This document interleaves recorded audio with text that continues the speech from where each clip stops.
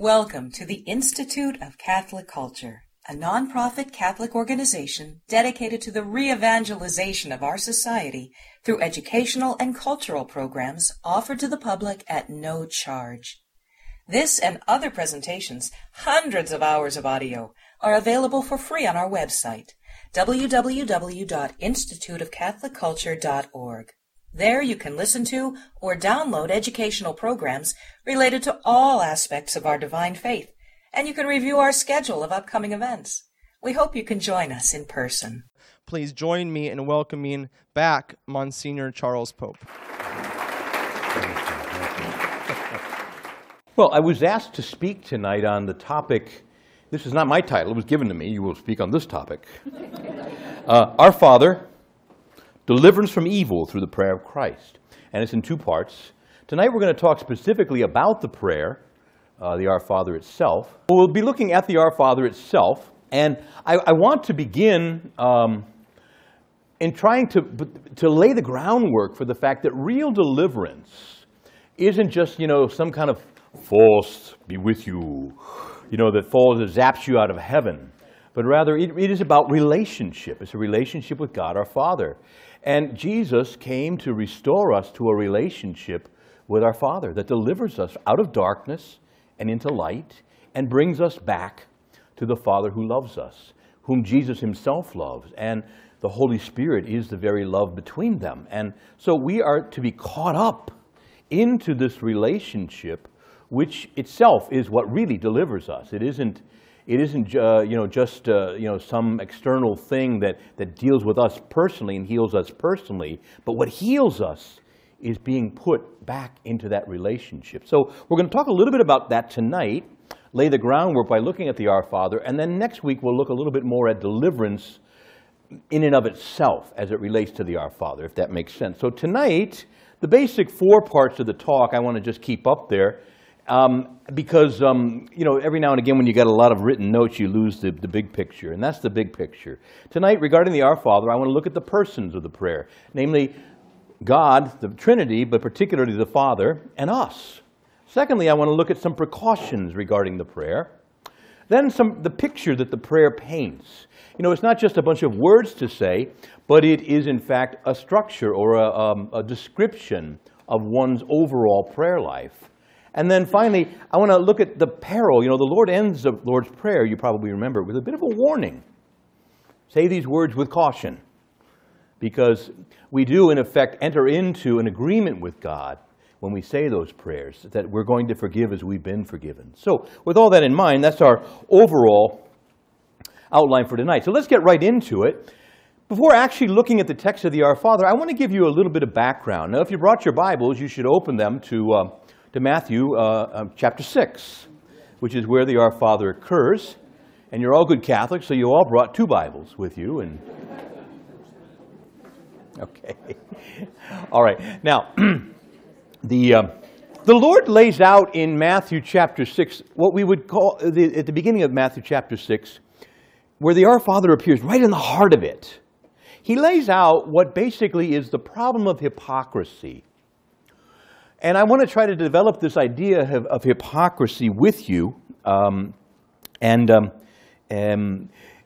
because I think most of us, when we hear the word hypocrite, have a very reduced notion of what that word meant biblically, and we'll look at that. But just notice the way the Lord begins Matthew chapter 6. He says, be on your guard. Watch out. Pay attention. See, he's saying, watch out for this now. Be on your guard against performing religious acts in order that people may see them. Notice that. He's not saying don't perform religious acts. He's saying don't perform them in order that people may see them. All right? Otherwise, expect no recompense from your Heavenly Father. Now, that phrase, I want you to, if you're the type who underlines in your Bible, underline it. If you're not, just mentally underline it. Your Heavenly Father. Very, very important antidote to hypocrisy. Your Heavenly Father. When you give alms, and then he goes on and he gives three examples of the problem of hypocrisy. Giving alms, all right? He then goes on to talk about fasting, or praying, and then fasting, all right? Now, I'm not going to deal too much with the giving alms and the question of fasting. We're going to focus mainly on the question of prayer. But he says, be on your guard against performing religious acts in order that others may see them. The first example he does give is almsgiving. So when you give alms, don't blow a trumpet. Now, the idea, some people have actually tried to say, maybe he meant there was something that was done. He's just using an example. He's just using hyperbole, saying, don't hire the band to play while you write the check. Don't call a lot of attention to it, is what he's getting at. Again, giving alms should not be that others see them. See? Now, what should the reason be? Well, again, I love God, and whatever God wants me to do, I want to do it. See? And if God wants me to be generous, I'm going to do it. And it's enough that he knows. Nobody else needs to know about it. It's enough that God knows. But here's the question. Is it? Is it enough? Is it enough? And so Jesus goes on, and again, he speaks, again, he says to be careful about this. And he develops it in this way. He uses the word hypocrite. Hypocrite. So let me read on with you here. Let's see, I'm going to get to the... Thus, when you give alms, don't sound a trumpet before you like the hypocrites do, in order that they may be seen and praised by men. Now, the hypocrites. So let's talk a little bit about what does the Lord mean by hypocrisy? Why is that important for us as we start to study the Our Father? And then also, what's the solution to hypocrisy? Okay. Hypocrite. Now, most of us, when we use the word hypocrite in English today, tend to mean someone who says one thing and does another. Someone who's inconsistent in their stated beliefs or their words and what they actually do. And if the charge sticks, it's pretty humiliating, right? Hypocrisy. Now, again, there is that element in biblical hypocrisy, the understanding of hypocrisy. But the biblical notion and the way Jesus uses the word is much more rich and more poignant and in a way very sad, lamentable. It's part of the fallen human condition. What does Jesus mean by a hypocrite? Well, let me state it, and I'll do it twice because it has several parts. But fundamentally, the word, by the way, let's just remember, the word hypokritos in Greek means actor. So if you're going to go to the theater, let's go to the theater tonight and see the hypocrites. Now, but we mean here just simply actors, right? They're a person who's playing a role. They're not really that person, Hamlet or whoever. But rather, there's somebody playing that role. Now, when the lights go down, they're not Hamlet. If they are, they're psychopathic. But you see, when the lights are on, and they're up on the stage, they're in the role, and they do well with it, hopefully, and people applaud, and they get money. And that's very fine for an actor to do, in a role as an actor. But here's the danger, that we become like that in our life. So a hypocrite, and if you really study all the biblical text, and I lay this out for you in the notes, so I'm not the type to read notes like this to you, but you'll see this laid out in the notes. But fundamentally, here's what a hypocrite is.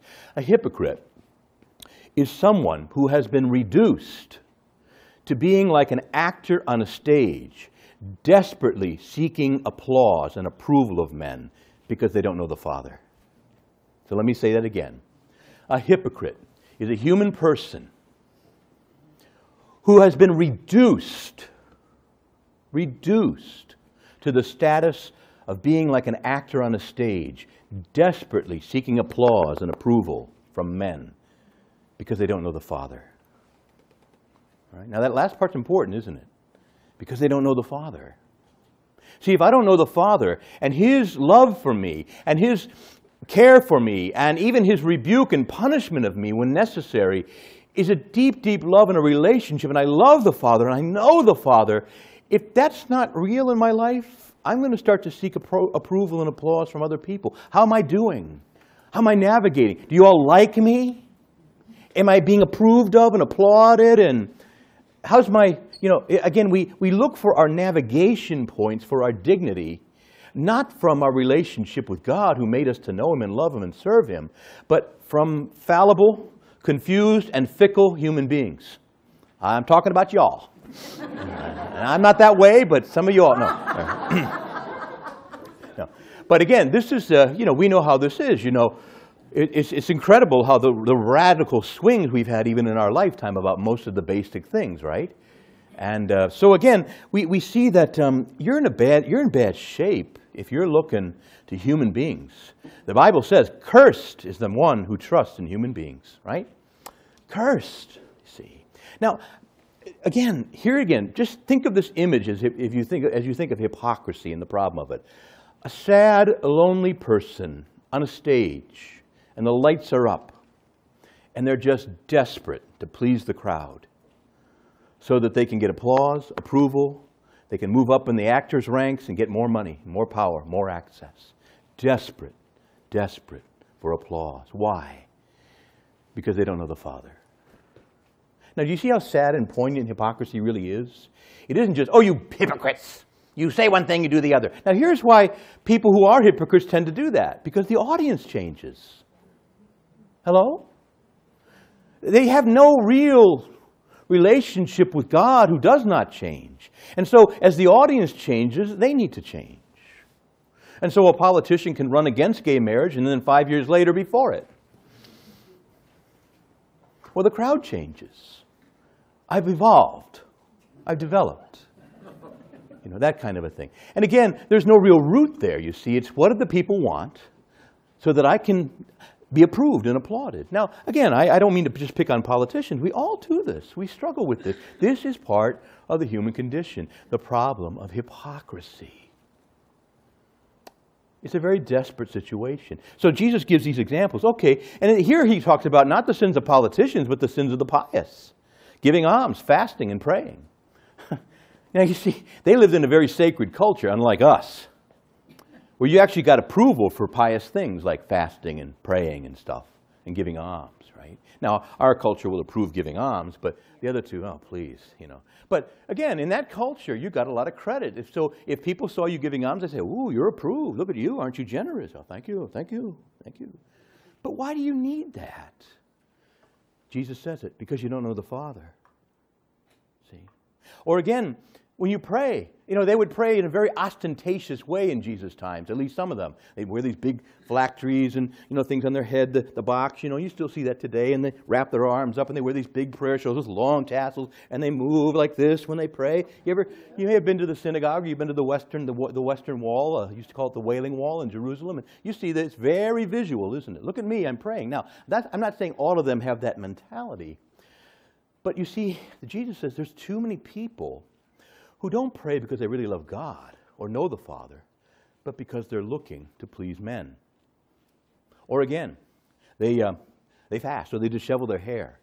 They smudge their forehead with dirt. But the question isn't that, it's not what you're actually doing, the question is, why are you doing it? You see, are you doing it to be noticed and applauded by men? Or are you doing it because you love God?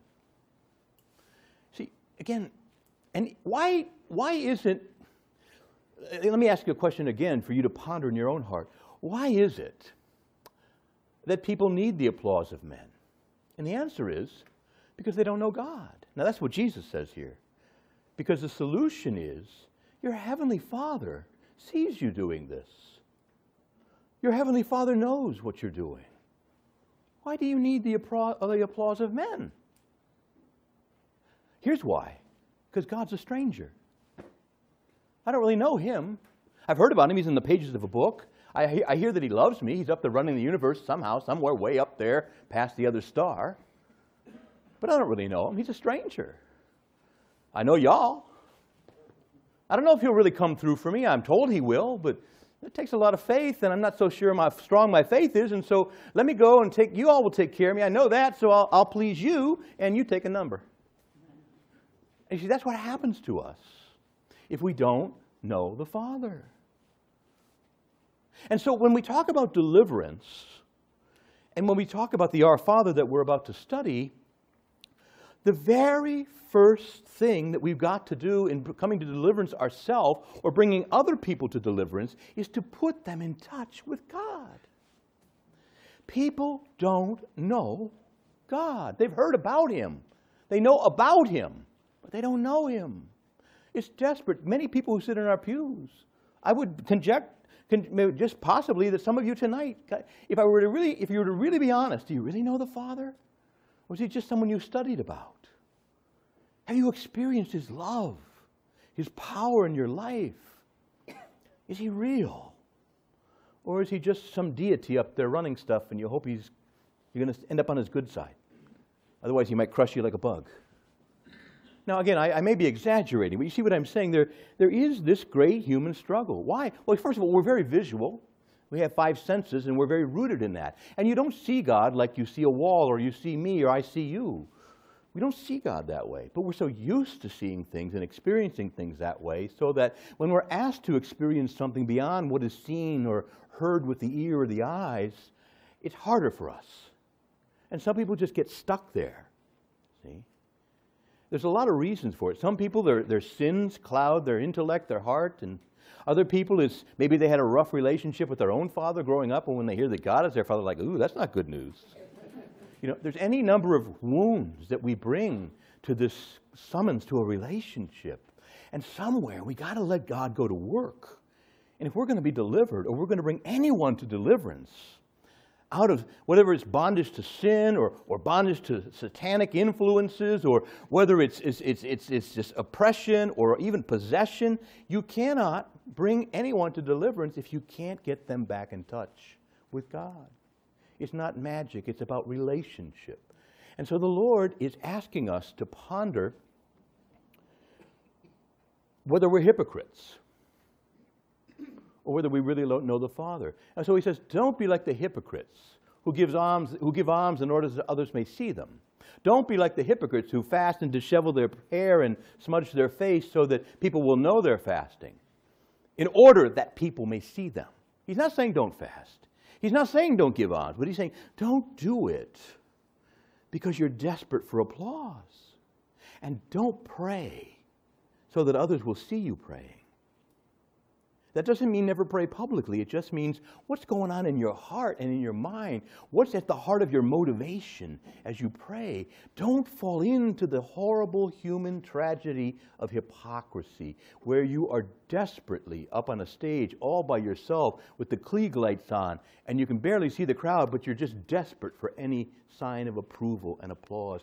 And too many people live their life like that today, starting with the clergy, who don't preach the truth because they're worried about you liking them. Where do silent pulpits come from? It's the problem of hypocrisy. Well, let's not just blame the clergy. Where do silent dinner tables come from? Oh, no, we're not going to talk about the fact that Johnny and Mary are living together outside of marriage. That might cause upset.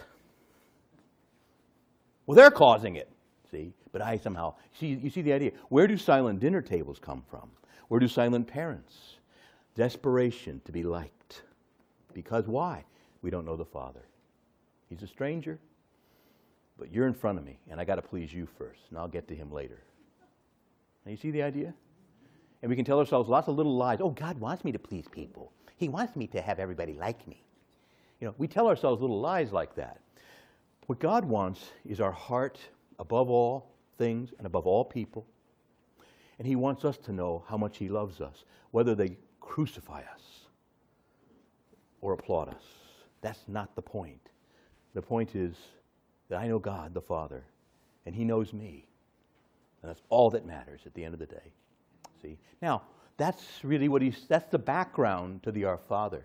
So, the Lord gives a couple of extra warnings that we're going to look at, but this first thing, notice the persons of the prayer. The persons of the prayer are you and the Father. By extension, of course, the Son and the Spirit. I'm thinking now of the Father certainly as the principium deitatis, right? The whole principle of the deity. But again, I say to you, what is most precious to Jesus Christ is that you love his Father like he loves his Father. Jesus was crazy about the Father. He was always talking about his Father. My Father this, my Father, my Father, always talking about the Father. So it's not like, well, if I talk to Jesus or if I talk to the Father, maybe Jesus will be upset. No, he's happy. He's like, thank God. He's trying to lead us to the Father. Amen? He's trying to bring us back to this beautiful, precious relationship. We don't have time to develop it tonight, but perhaps the most beautiful parable is all of Luke, actually it's 3 parables, all of Luke 15, where the Lord says, God's crazy to love you, but he does. He's like a guy that has 100 sheep and one of them wanders off and he goes after it. That's crazy. Nobody would do that. God would. My Father does. He cares that much about you that he'd leave 99 to go search for you. He's like it's like a woman who searches diligently for a coin she lost. And she finds it and she has a party and it costs 3 times as much as the value of the coin. That's crazy. Yeah, God's crazy to love you, and he does anyway. And then, of course, the beautiful parable of the prodigal son. 2 lost sons, really, right? See? And just a father who just loves his sons. They're both very different, and he loves them both and pleads with them to come back to him. See? Jesus says, this is what my Father is like. And I want you to love him and to know how much he loves you. Okay? And it's not some syrupy, doting love. It's a strong, vigorous, manly love, a father-like love that will discipline us when we get out of line, not because he hates us, but because he loves us and doesn't want us to be lost. Okay? So, a little bit of this background is important. We took some time with it, but I want to just say that the problem of hypocrisy is what's behind this moment of the Our Father. The Lord spends a long time in Matthew 6 developing the problem of hypocrisy. And once again, just by way of definition, the problem of hypocrisy is simply this. It is the sad reduction of a human person to the desperate condition of a person on a stage, desperate for applause and approval from the crowd, because they do not know the Father. And now the Lord wants to say to us, listen, be careful about how you pray. You're not praying in order to be seen by people. You're praying because God the Father's called you to prayer. My Father loves you, and he's called you by name. And you somehow heard that call, and you go before him and you raise your hands and you say, Abba, Papa, Daddy God, Father. See? And then we'll look at the words as they unfold from there. But you see, the Lord says that is what is the real source of your deliverance. That you begin to know and experience the incredible, powerful love that God has for you for no good or explainable reason, just because he's love. We give God a migraine headache. We're hard to love, but he loves us. And he's calling. And so that's the background, if you will. Why do I say, that's why I wanted to talk a little bit about the persons of the prayer. Okay? This is not a set of words to say. This is not a ritual that's being introduced. This is a relationship first and foremost. And the Lord is saying, realize. And the very opening word we'll see in the Our Father is about relationship. Our Father. See, we're going to see that. Now, all right, one other other precaution, we'll just briefly look at this next number 2, and I want to get right to number 3 here in a moment. The Lord does give another precaution in prayer that also relates to the problem of hypocrisy and of God the Father being a stranger. So he says, don't just pray not to be, so that people will see you, but he also says, when you pray, verse 6, I'd be in Matthew 6 and verse 6 here, I believe. When you pray, go to your inner room and close the door and pray to your Father in secret, and your Father who sees in secret will repay you. All right? But then he goes on to say, but in praying, also, do not babble like the pagans who think that they will be heard because of their many words. Okay, I got my rosary in my pocket here. Not talking about the rosary. But do not be like this, or do not be like people who are like this. Your Father knows what you need before you ask him. So here's another problem in prayer that's related to the problem of hypocrisy. Now, by the way, the Greek word here is a kind of onomatopoeia almost. Batalogiste, means to babble, bada, it's sort of an onomatopoeia, right? It's bados means to stammer or to stutter in Greek, and logos means words. So stuttering, just kind of words. And isn't it interesting, by the way, that some of the Protestants who criticize us for repetitious prayer are the very ones who prize speaking in tongues, which is a little bit like this. I'm not saying it is. It's a different word. It's glossolali, and there's a beauty to speaking in tongues. I'm not here to denigrate it. But what the Lord is trying to say here is not that you multiply words so much, because a lot of the Psalms and a lot of the prayers of Israel have repetitions built into them. That's one of the ways that people who don't read and write remember prayers, because one of the Psalms just keeps going back over and over again. Kings in their splendor he slew, for his love endures forever. Og, the king of Bashan, for his love endures forever. Just his love endures forever. His love endures forever. His love endures forever.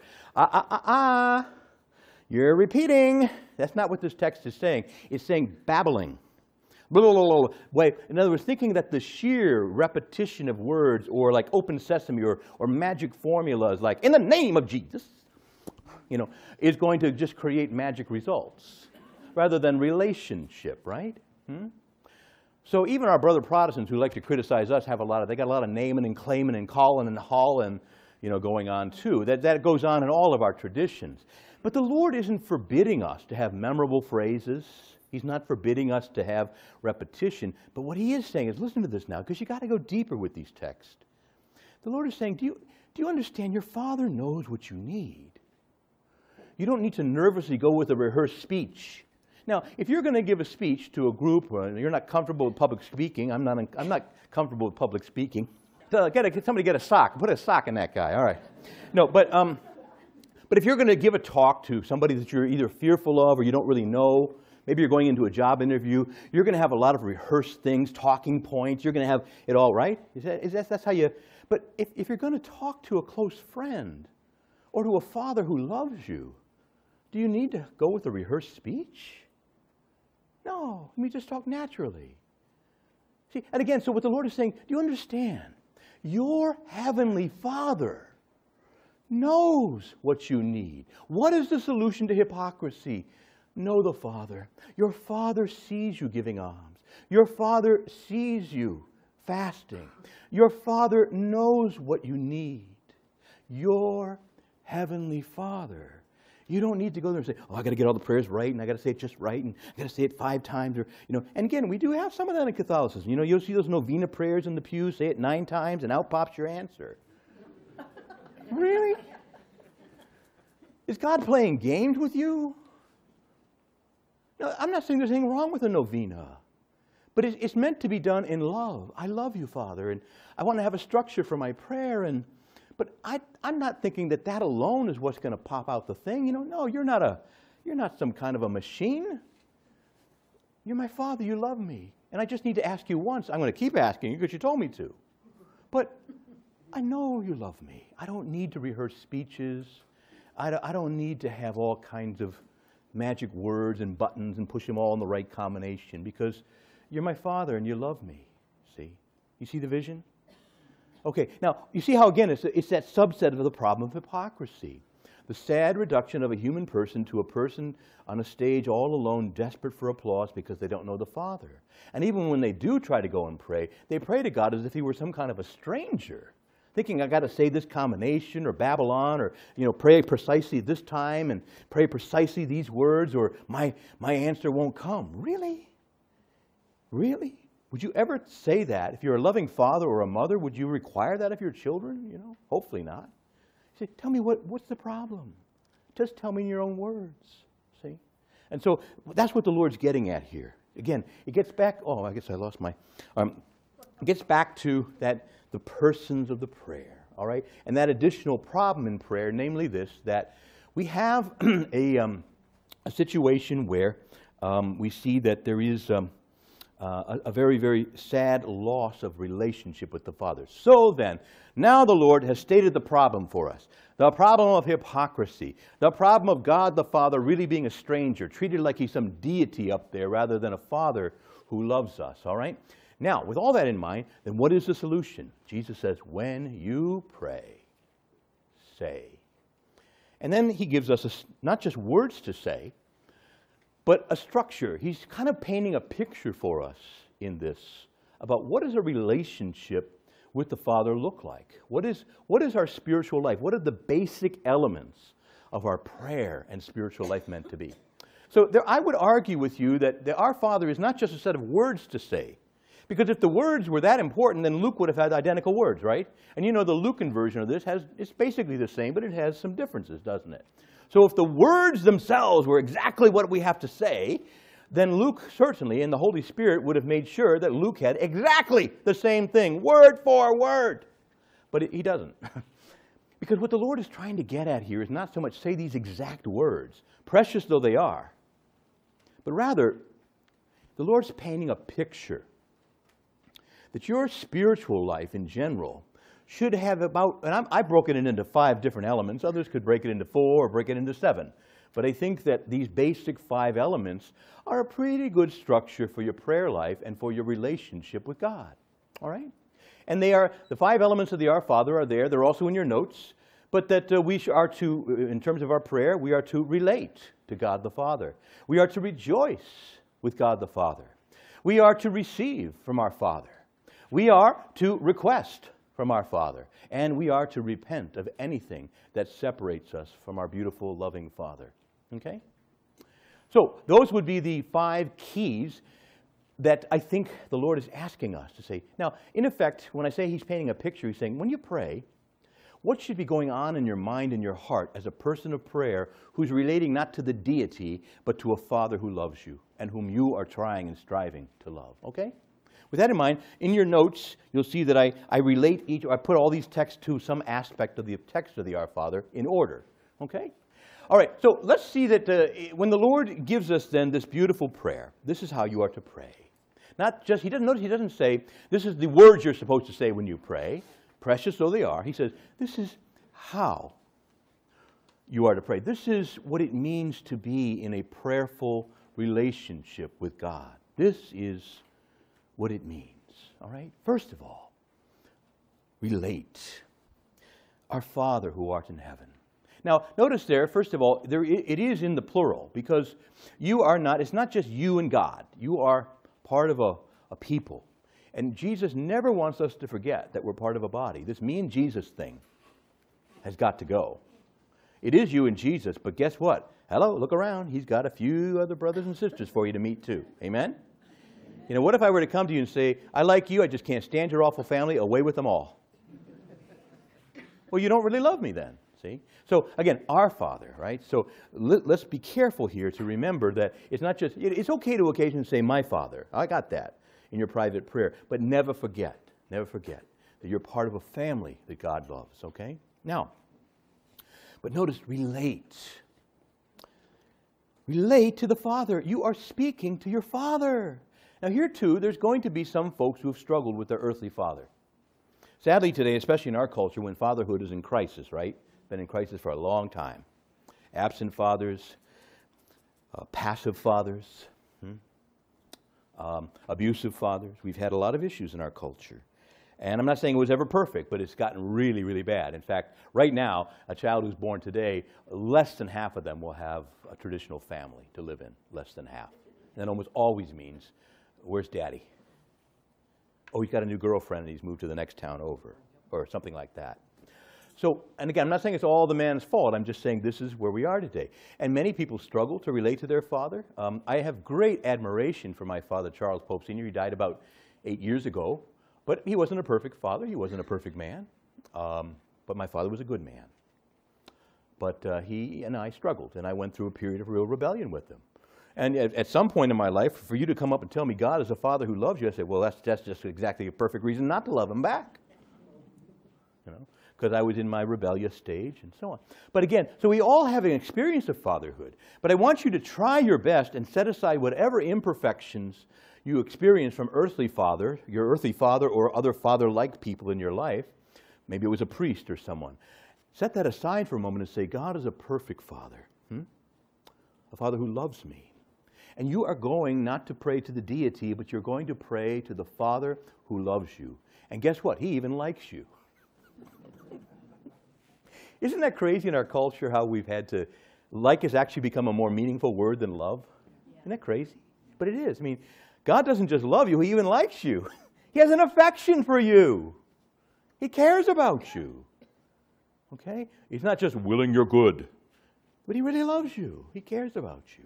You know, again, let me just quickly go through a couple Bible verses, but God said to Jeremiah, but He also said it to you, before I ever formed you in the womb, I knew you. In other words, I loved you, I thought about you, I prepared for you. I set everything in place perfectly just for you to be made, just as you are. I didn't just get your parents to meet, I got your grandparents and your great-grandparents and your great-great-great-great-great-great-great-great-grandparents, all in the right combinations just to make you. And I thought about you the whole time, and I love you. And Psalm 139 says, Lord, I thank you for the wonder of my being, that I'm wonderfully and fearfully made. Oh, thank you, thank you, thank you. You knit me together in my mother's womb. That beautiful, delicate knitting of God that we wrench out through abortion and sell for body parts. Beautiful knitting that God is doing there in the womb and carefully, skillfully making us. And every one of my days, Lord, was written in your book before one of them ever came to be.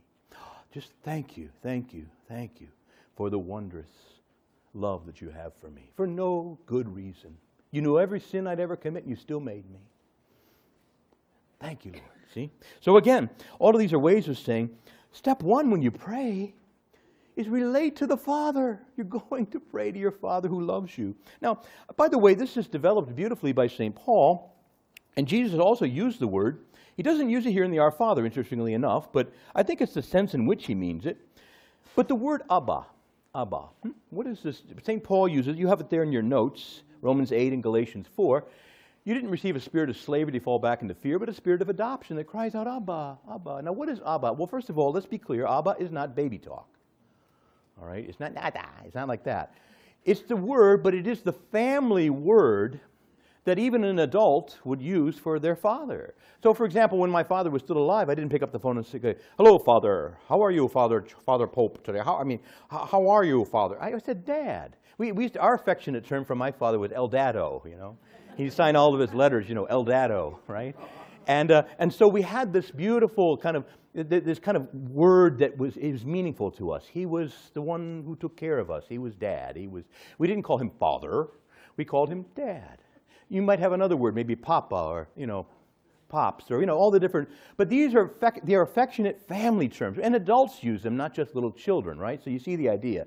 So this is what Abba is. It is basically saying that we make bold to call God Abba. Why? Only because the Holy Spirit's in us and we've been incorporated into Christ. And Christ can say, Dad, to his heavenly Father, to the creator of all the universe. And the Lord has given us access to the heart of the Father. And the Father is delighted for us to call him Abba. Abba. And so there is this beautiful, beautiful, if you will, understanding of how and why the Lord would in every way want us to call him Abba. So it's that beautiful family term. Do you understand? Do you experience God the Father that way? See? Because the more that becomes a deeper reality for your life, your deliverance is underway. Okay? I'm not saying your life will be trouble-free, but you'll always know where to run. I'll tell you a little story. Growing up, my daddy went to Vietnam in 1968, and I was maybe 7 or 8 years of age. And my parents meant well, God love them, but they called me the man of the house. And I mean, I was having even at 7 and 8 years of age, I was having panic attacks, sleepless nights. I was concerned. I kept thinking my father was going to die in the war, and I'd have to raise the family for myself. I'd have to go out and find a job. You know how 7 and 8-year-olds think. But I was just scared. I was having terrible dreams. And then Daddy came home, and the dreams stopped, and it was okay. I felt good again. Daddy was home. Daddy was home. See? And so there was that consolation of his presence. So again, if God is a stranger to you, and you're kind of down here on your own, being the man of the family, that means that's how much I have left? Is that what you're saying? Oh, okay, good. Okay, thank you. Yeah, that's fine. I just couldn't. So we see that there is this magnificent healing and deliverance from fears and anxieties and so on, because as we grow in our love for the Father, we start to trust him, and we know that he's caring for us. And there are times where it's like, what's going on up there? I keep praying and you're not doing anything. But still, there is just this, as it deepens and grows, deliverance from fears and from anxieties and from sinful habits and things begin to become the fruit of this beautiful, beautiful relationship. So I simply say to you that the very opening word, Jesus is saying, would you please remember to relate to your Father, Abba, who loves you. Okay? The second thing he says is rejoice.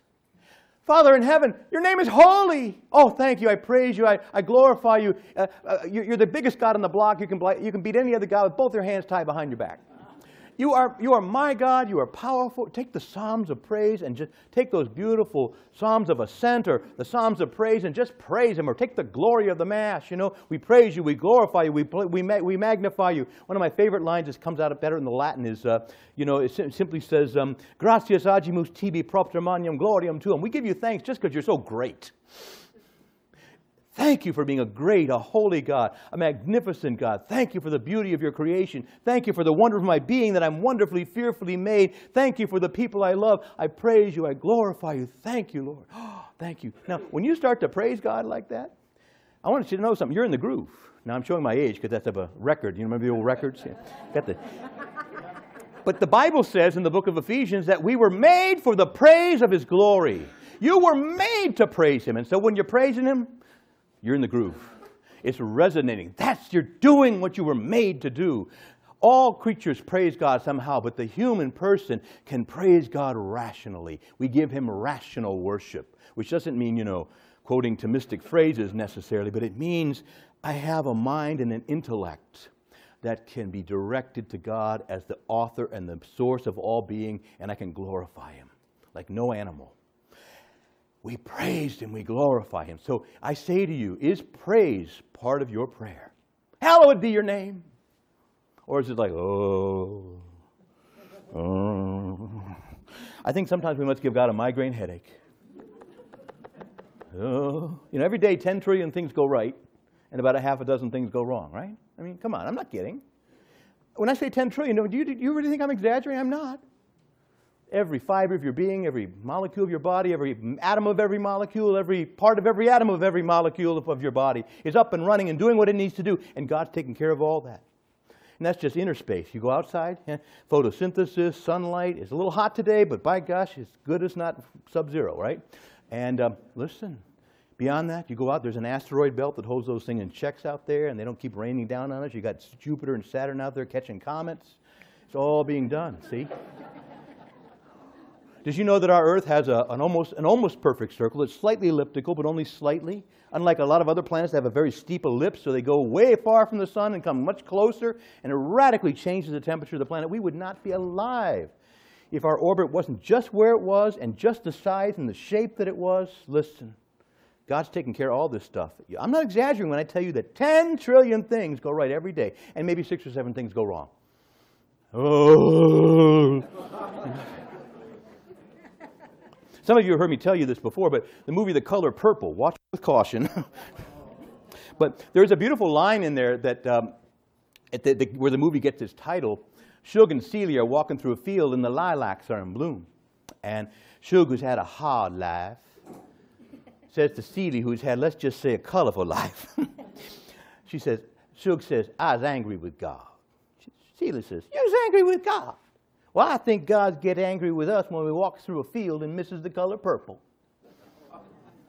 while the lilacs are in bloom. We walk right past the color purple. Don't even thank God for it. And we're like, oh, gosh, they missed it again.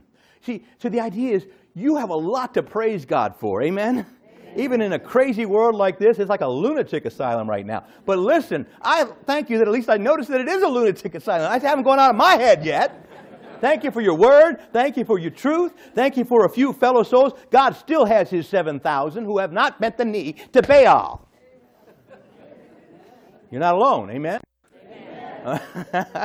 That's my blog post tonight, by the way. God said, I have 7,000 who never bent the knee to Baal. All right. So we want to relate to God. We want to rejoice. Now, the third thing we want to do is we want to receive. Your kingdom come, your will be done on earth as it is in heaven. So in your prayer, say, speak, Lord, your servant is listening. Now, this is a time for you to study some scripture, to do Lectio Divina, or to read the catechism, or do good spiritual reading. Speak, Lord. I need to receive from you now. See? I'm ignorant, I'm stupid, I'm foolish, I'm dumb, I don't know anything, but you know all things. Now, teach me what I need to know today. See? Make me a good listener. But listen in prayer. Don't just talk. But listen in prayer, see? And how do we listen? Well, we do sometimes just sit still And some of us have maybe moved on a little bit toward more contemplative prayer. Praise God, what a gift. But others of us need to listen more actively by reading Scripture. It's a form of listening, right? Even though you're reading, you're really listening. And so you see the vision. Are you one who receives from God in prayer? You see, a relationship is two-way. You're not just talking to God, but you're listening. And you need to do more listening, of course, than talking, really, at the end of the day. Amen? So, again, I don't have time to develop all these, but you see there is here a magnificent, if you will, chance for us to spend a little time every day in spiritual reading, in study, or even like what you're doing tonight, right? I don't want you to think that all these things need to be done in a compact period of 15 minutes when you go to pray one day. This can be something that's extended out throughout the day or throughout the week in different ways at different times. But the Lord is trying to paint a picture. What does it mean to be in relationship with the Father who loves you? Well, you're relating to Him as your Father. You're saying, Abba, thank you for being my Father. I love you. Help me to know of your love for me. See, you're rejoicing. Your name is holy. I thank you for all you've done. I praise you. You're wonderful. You're glorious. We're receiving from Him, you see, a word. We're receiving from Him the Eucharist. We're receiving from Him graces. We're open. Our hands are open. Likewise, we're requesting, give us this day our daily bread. Now, this, of course, is, I gave you an article online, and I don't have time to develop it in a short talk like this, but there's a word here that nobody knows what it means. Isn't that embarrassing? It's right there in the middle of the Our Father, and all the Greek scholars in the world, and all the Scripture scholars, and even the fathers of the church, nobody knew what it meant. It's the hidden, mysterious word of the Our Father, right? Right? Epiousion is the Greek word, epiousion. Literally, if you want to just parse the word, it would mean like super substantial bread, right? But none of the Greek fathers, and Greek was their first language, it was their mother tongue. They, what is epiousion? That's super substantial. I don't know. None of them could agree. They all had different opinions. And in the article I put online, I list some of the different opinions of the church fathers, all right? I'm of the mind, not that I am a pope, but not the pope. But that really it's a reference to the Eucharist. The reason it's called super substantial is that it's pointing to the Eucharist, which is always going to be super substantial for us, right? It's like our cup is overflowing, as the Psalm says regarding the precious blood. So I think it's a reference to the Eucharist. However, most Greek scholars, most linguists would say, well, this would probably be the way they would speak of having an abundance of bread each day, what we need basically for each day. So again, we see that St. Jerome translated it, originally, he translated it, as, super substantial, but it came into the liturgy as quotidianum, right? Daily bread, daily bread. So don't worry too much about that, but the main thing I just want you to know is a fascinating little study, so that's why I put it as an ancillary study for you. But let's not get tripped up on this. The bottom line is this: you need to intercede and ask. Ye have not because ye ask not. James 4, verse 2, right? Ye have not because ye ask not. Help! Right? Some of my prayers are just that brief. Help! I love the way the office begins every day, Deus in agitore meum intendi Domini adjuvanda me festina. God come to my assistance and hurry up about it. I mean, that's a loose translation, but God come to my assistance, Lord, make haste to help me. Very formal, Lord, make haste to help me. But Domini ad adjuvanda me festina means basically, Lord, hurry up about it, right? Come to my help and speed it up. Hurry, festina. All right, now, but help. And you have needs. And you have family members who have needs. And we live in a world that's filled with needs. We got to say, just let the Holy Spirit anoint you. Father, I'm just praying for my own need, my health. I'm praying because, Lord, I'm struggling lately, whatever. Lord, help me. Lord, I'm praying for my spouse. She's going through a hard time. And a couple of our kids need lots of help, Lord. Lord, help. And I'm thinking, Lord, of our country and where we're going. And, oh, Lord, mercy, Lord, mercy. Help us, Lord. Save us. Have mercy on us. And keep us in your love. Help us. Save us. Have mercy on us. Keep us. But pray. Let the Holy Spirit anoint you. This is a good time to pray the newspaper. It's a good time to pray the news, if you have to watch it. There was a religious sister that used to come to our house, Sister Patsy, and she was a friend of my mother years ago. And when I was a teenager, she'd come, and the news would be on. Sister Patsy would sit there. Oh, Lord, have mercy. Oh, Lord, have mercy. Oh, Lord, Lordy. I'm like, it's crazy. But I mean, she was actually doing the right thing, political corruption, sex scandal, a house just burned down and 6 kids died. You know, mercy, Lord, mercy. She's crying out for mercy. You know, but what do we do when we watch news? Oh man, it's just awful today. Some people's children, I just tell you, it's just crazy. This whole world just gone crazy. And we become the cynic when what we should be saying is, like Sister Patsy, mercy, Lord, mercy. Lord, have mercy. See, help us, save us, have mercy on us and keep us by thy grace. But we just get grouchy, see? So this is a chance when you hear the news, and if you have to listen to it, pray, pray, pray, pray, pray, storm heaven, right? Okay, so relate, rejoice, receive, request. And then we come to the last one, and we're going to spend a little less time on it tonight because I'm going to develop it with you more next time. But we repent, first of all, of our own sins. We repent. Lord, I've sinned, and we're not repenting just because, oh, shucks, I'm no good, and but remember, we're before a Father who loves us. And we're saying, Abba, I've done things that have clouded my eyes so that I can't see your beautiful face. It's my sins that separate me from you. And I love you. And I'm asking for your mercy to clear up these sins and keep me faithful to regular confession. But in the meantime, Lord, I love you and I praise you. And I realize that my life doesn't reflect your glory. But I love you. And I know my sins harm the relationship. Not because of you, but because of me. It hardens my heart. It makes it harder for me to love you. It blinds me so I can't see you. And I love you, see. So we're repenting of our sins, you see. We're asking the Lord to forgive us our debts, all right? By the way, I believe I also have a little side article, if I don't have it up there now, on this idea of the word, is it debts, is it trespasses, is it sins? What are we talking about here? And again, debts. So some people want to take the Our Father and turn it into, forgive us our sins as we forgive those who sin against us. And that's all right, but the problem is, we don't want sin to become an abstraction. The word is, in Greek, really debt. We have a debt, my brothers and sisters, that we cannot pay. So Jesus paid it. Are you praying with me? It cost him a lot too, see. We have a debt. And most of us understand debt. Sin can become very abstract to some of us, I'm sorry to say. I've sinned, whatever that means. I have a debt I can't pay. Oh, I know what that means. And so I would say debts, it was turned into trespasses because people began to think, well, it's not about finances. All right, it's not about finances. But frankly, most of us know most about money. I'm just going to say it plain. And I think that's why the Greek text actually does speak pretty clearly to the word debt. And there may be reasons to change it in order to teach, but I think that really at the end of the day, to simply change it into sin might be a little too abstract. I think trespasses makes me think I'm on somebody's land, But basically it means I've strayed from God's plan. I'm off the reservation. I've gone into the other kingdom, you see. But at the end of the day, I think what you probably ought to remember, and I'll put this article up, I'll give it to the staff here to put online if I haven't already. The idea is that there is this, I have a couple of those notes in there for you, but fundamentally, we don't want to reduce sin to an abstraction, and debt really is what it's about. We have a debt we cannot pay. Only the blood and the mercy of Jesus Christ can ever mean that we'll stand a chance.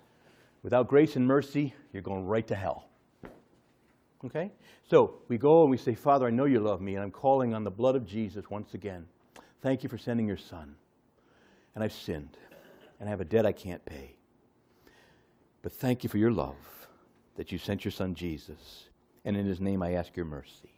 So it's about relationship, you see, all right? And then we come then to, as I say, the part that we're going to develop more, but and it says, finally, subject us not to the test, but deliver us from the evil one. All right, now we'll talk about this more next week. But let's at least, because I know this always comes up, I do a question and answer column for the Catholic Sunday Visitor and for the couple of other papers and so on, magazines. How can God lead us into temptation and so on? And again, there's so much to say about it, but no, God does not. Scripture itself said God does not. God himself is not the source of our temptation. Now, in next week's notes, I'm going to give you those scripture references, all right? But never can we say that God is the source of temptation, all right? The idea that God would lead us would mean basically that he would not allow us to go too far without pulling us back. All right? We're asking for him to set some limits on the test and the tribulations that we will experience in life that might cause us to sin. So we're asking him to, if you will, limit the incursions of the evil one and of the world, the flesh, and the devil, which are the threefold sources of our temptation, to, if you will, limit them and not allow them to go out of control and not allow us to overly indulge them. So, and the reason the word lead is used here is because there's a philosophical concept that we're not very comfortable with in the modern world, but it's very true and it's very biblical and it's mentioned in the Catechism. It's called primary causality. God is existence itself. Therefore, everything that happens or exists has God for its first cause. Okay? God does not intend for there to be evil, but God, if you will, permits and foresees that there is evil in some of what he's created, not because of him, but because of our misuse of our freedom. But an example of primary causality. So there's a bowling ball, and it goes down and it knocks over all the pins. So what's the primary cause of the pins being knocked over? Not the bowling ball. That's the secondary cause. The bowler. Right? The bowler sets the ball into motion, and he's the primary cause of everything that happens thereafter. The bowling ball, of course, eventually knocks the pins down, but it's a secondary cause. All right? We're not very comfortable, but Scripture was very comfortable in saying God was the cause of everything. But when we hear the word cause in the modern language, we think God intends or God is doing this thing directly. And that's not what Scripture means, okay? I don't have time to develop it tonight, but let me just say that again. God is not the source of your temptation. He is not leading you to sin. God does not cause you to sin.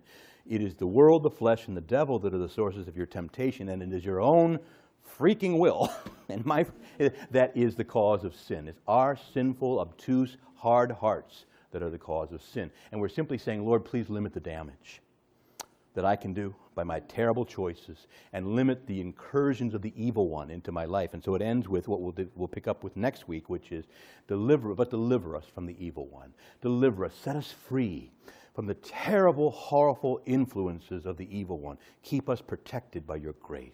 Okay? For reasons of his own, and mysteriously, God has allowed the devil to fall to the earth and roam the earth and patrol it. For now, he will eventually be sealed into hell, but not yet.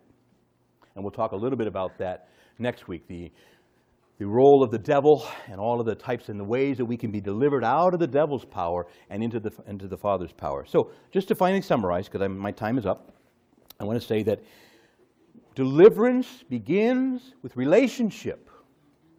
Relationship. And the Lord says, please don't be like a hypocrite, like an actor desperate on the stage for applause because they don't know the Father. That is not the life I'm dying to give you. I'm dying to give you a life where you have a vivid, powerful, growing relationship with the Father that I know and love. And because of that, you will indeed be set free of so many sins that come to you because you are not going to be desperate for the approval of this world, for the food of this world, or for the applause of people in this world. You will simply know and love the Father, and that'll be enough for you. And therefore, I want you to learn how to pray to the Father in a way that you'll relate to him beautifully as Abba, that you'll rejoice in his glory and his mercy, that you will receive from him a word and instruction and grace and in the Eucharist and so on, that you will request and hear the answers to your prayer, and that you will repent of anything that separates you from your relationship with the Father and experience how he's delivering you from the evil one. If you will be in this relationship, that is what will deliver you in the end. And we'll develop that more next week. Thank you.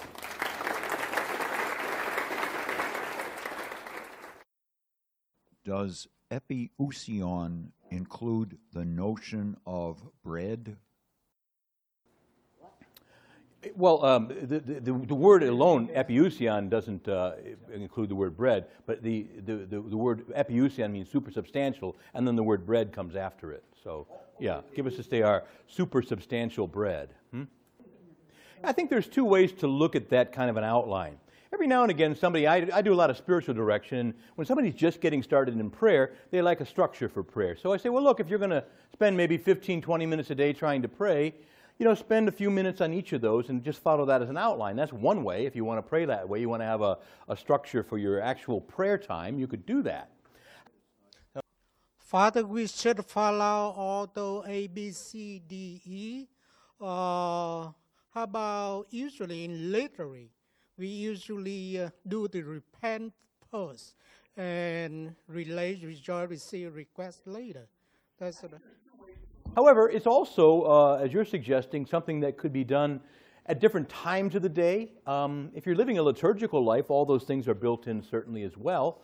But for example, you might do the repent when you go to bed at night, or like you say, maybe first thing up in the morning, or you might do a few of those more for your private and personal prayer.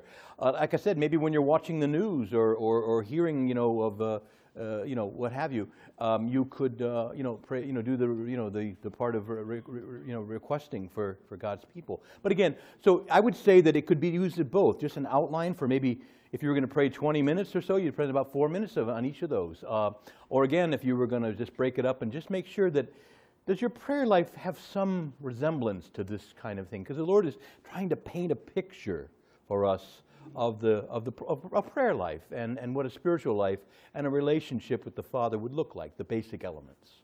And how you mix them up in all is up to you.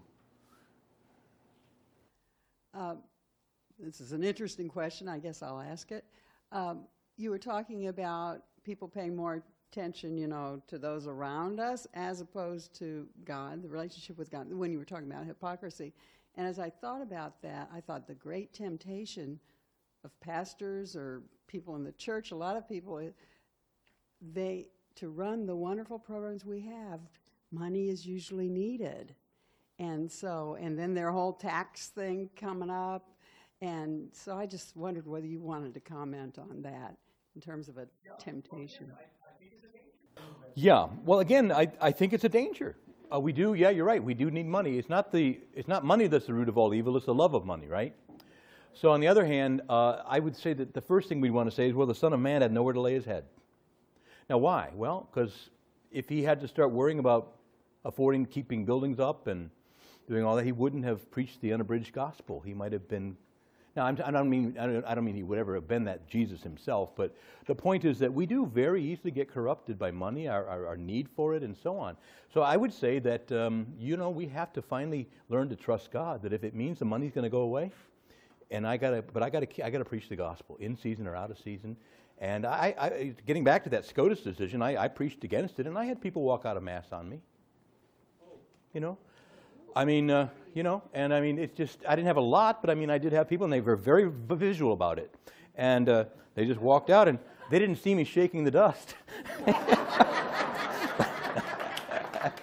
Now, I wasn't being gleeful about that, but I'm sad that they're going to deprive themselves of the Eucharist and walk away from the Lord over something as awful as what this decision was about. But that said, I cannot, if I'm going to worry about the bottom line of my parish, and I'm not saying you're suggesting I should, but it's a trouble. It's not like, hey, be completely disregarding of money, but on the other hand, I think we have to finally trust God that, and look around tonight. I mean, Orthodoxy does still sell.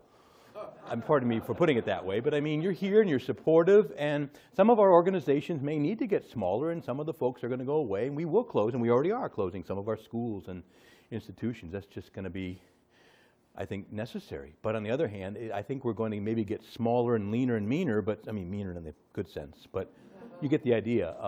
So I would leave it at that. It's just to say I realize there's a, and by the way, this is, trying to overcome the problem of hypocrisy is not an invitation to become a sociopath.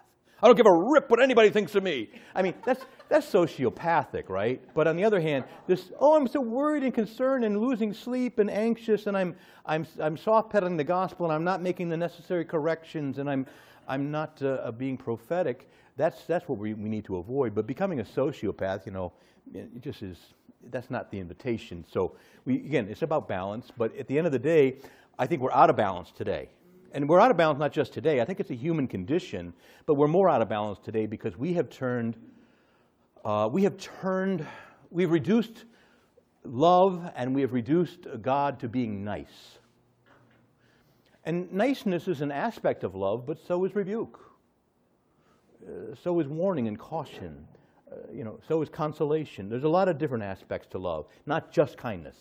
But we've reduced God and love to kindness, and that's just incorrect. So we want to find that balance, and we're not there today, at least culturally speaking. And by the way, Peter Kreeft develops this. He says, this really is one of the biggest reasons why atheism has taken on such dimensions, because God isn't nice. And I won't worship a God who's not nice. So they'll either reinvent God and make a new God. I think that's called idolatry. It's not a good thing. Don't do it.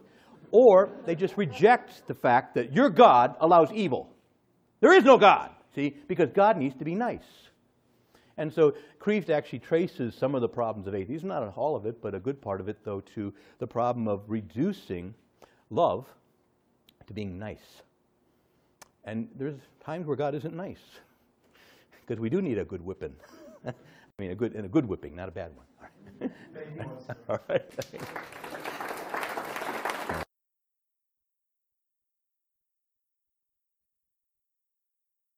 We hope you enjoyed this presentation from the Institute of Catholic Culture.